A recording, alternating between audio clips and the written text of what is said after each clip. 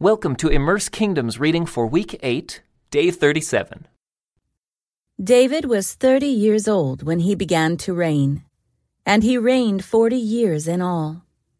He had reigned over Judah from Hebron for 7 years and 6 months, and from Jerusalem he reigned over all Israel and Judah for 33 years. David then led his men to Jerusalem to fight against the Jebusites, the original inhabitants of the land who were living there. The Jebusites taunted David, saying, "You'll never get in here. Even the blind and lame could keep you out." For the Jebusites thought they were safe. But David captured the fortress of Zion, which is now called the City of David. On the day of the attack, David said to his troops, "I hate those lame and blind Jebusites. Whoever attacks them should strike by going into the city through the water tunnel." That is the origin of the saying, "The blind and the lame may not enter the house." So David made the fortress his home, and he called it the City of David. He extended the city, starting at the supporting terraces and working inward. And David became more and more powerful, because the Lord God of heaven's armies was with him.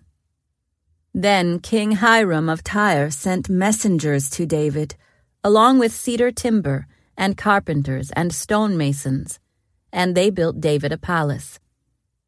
And David realized that the Lord had confirmed him as king over Israel, and had blessed his kingdom for the sake of his people Israel.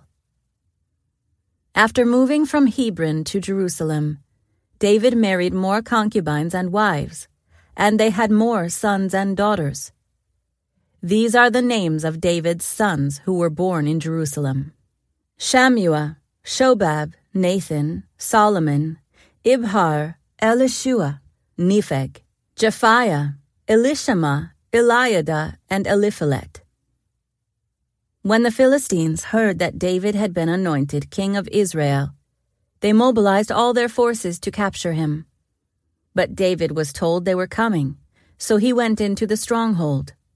The Philistines arrived and spread out across the valley of Rephaim. So David asked the Lord, "Should I go out to fight the Philistines? Will you hand them over to me?" The Lord replied to David, "Yes, go ahead. I will certainly hand them over to you." So David went to Baal-perazim and defeated the Philistines there. "The Lord did it," David exclaimed.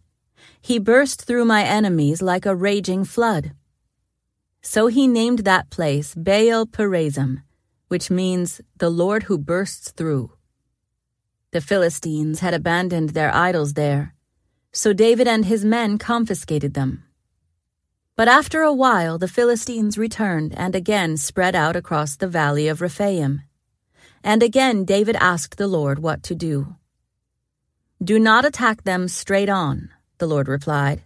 "Instead, circle around behind and attack them near the poplar trees.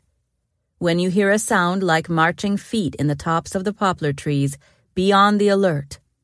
That will be the signal that the Lord is moving ahead of you to strike down the Philistine army."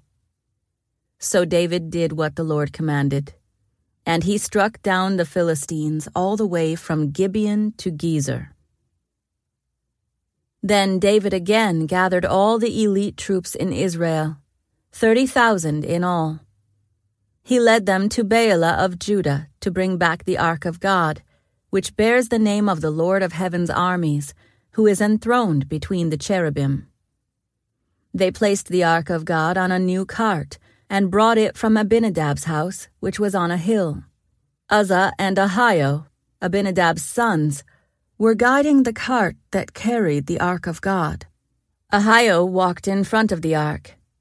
David and all the people of Israel were celebrating before the Lord, singing songs and playing all kinds of musical instruments: lyres, harps, tambourines, castanets, and cymbals.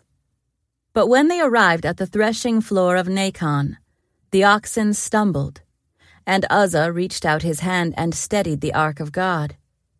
Then the Lord's anger was aroused against Uzzah, and God struck him dead because of this. So Uzzah died right there beside the ark of God. David was angry because the Lord's anger had burst out against Uzzah. He named that place Perez Uzzah, which means to burst out against Uzzah, as it is still called today. David was now afraid of the Lord, and he asked, "How can I ever bring the ark of the Lord back into my care?" So David decided not to move the ark of the Lord into the city of David. Instead, he took it to the house of Obed-Edom of Gath. The ark of the Lord remained there in Obed-Edom's house for 3 months, and the Lord blessed Obed-Edom and his entire household. Then King David was told, "The Lord has blessed Obed-Edom's household and everything he has because of the ark of God." So David went there and brought the ark of God from the house of Obed-Edom to the city of David with a great celebration. After the men who were carrying the ark of the Lord had gone 6 steps, David sacrificed a bull and a fattened calf, and David danced before the Lord with all his might, wearing a priestly garment. So David and all the people of Israel brought up the ark of the Lord with shouts of joy and the blowing of ram's horns. But as the ark of the Lord entered the city of David, Michal, the daughter of Saul, looked down from her window. When she saw King David leaping and dancing before the Lord, she was filled with contempt for him. They brought the ark of the Lord and set it in its place inside the special tent David had prepared for it. And David sacrificed burnt offerings and peace offerings to the Lord. When he had finished his sacrifices, David blessed the people in the name of the Lord of heaven's armies.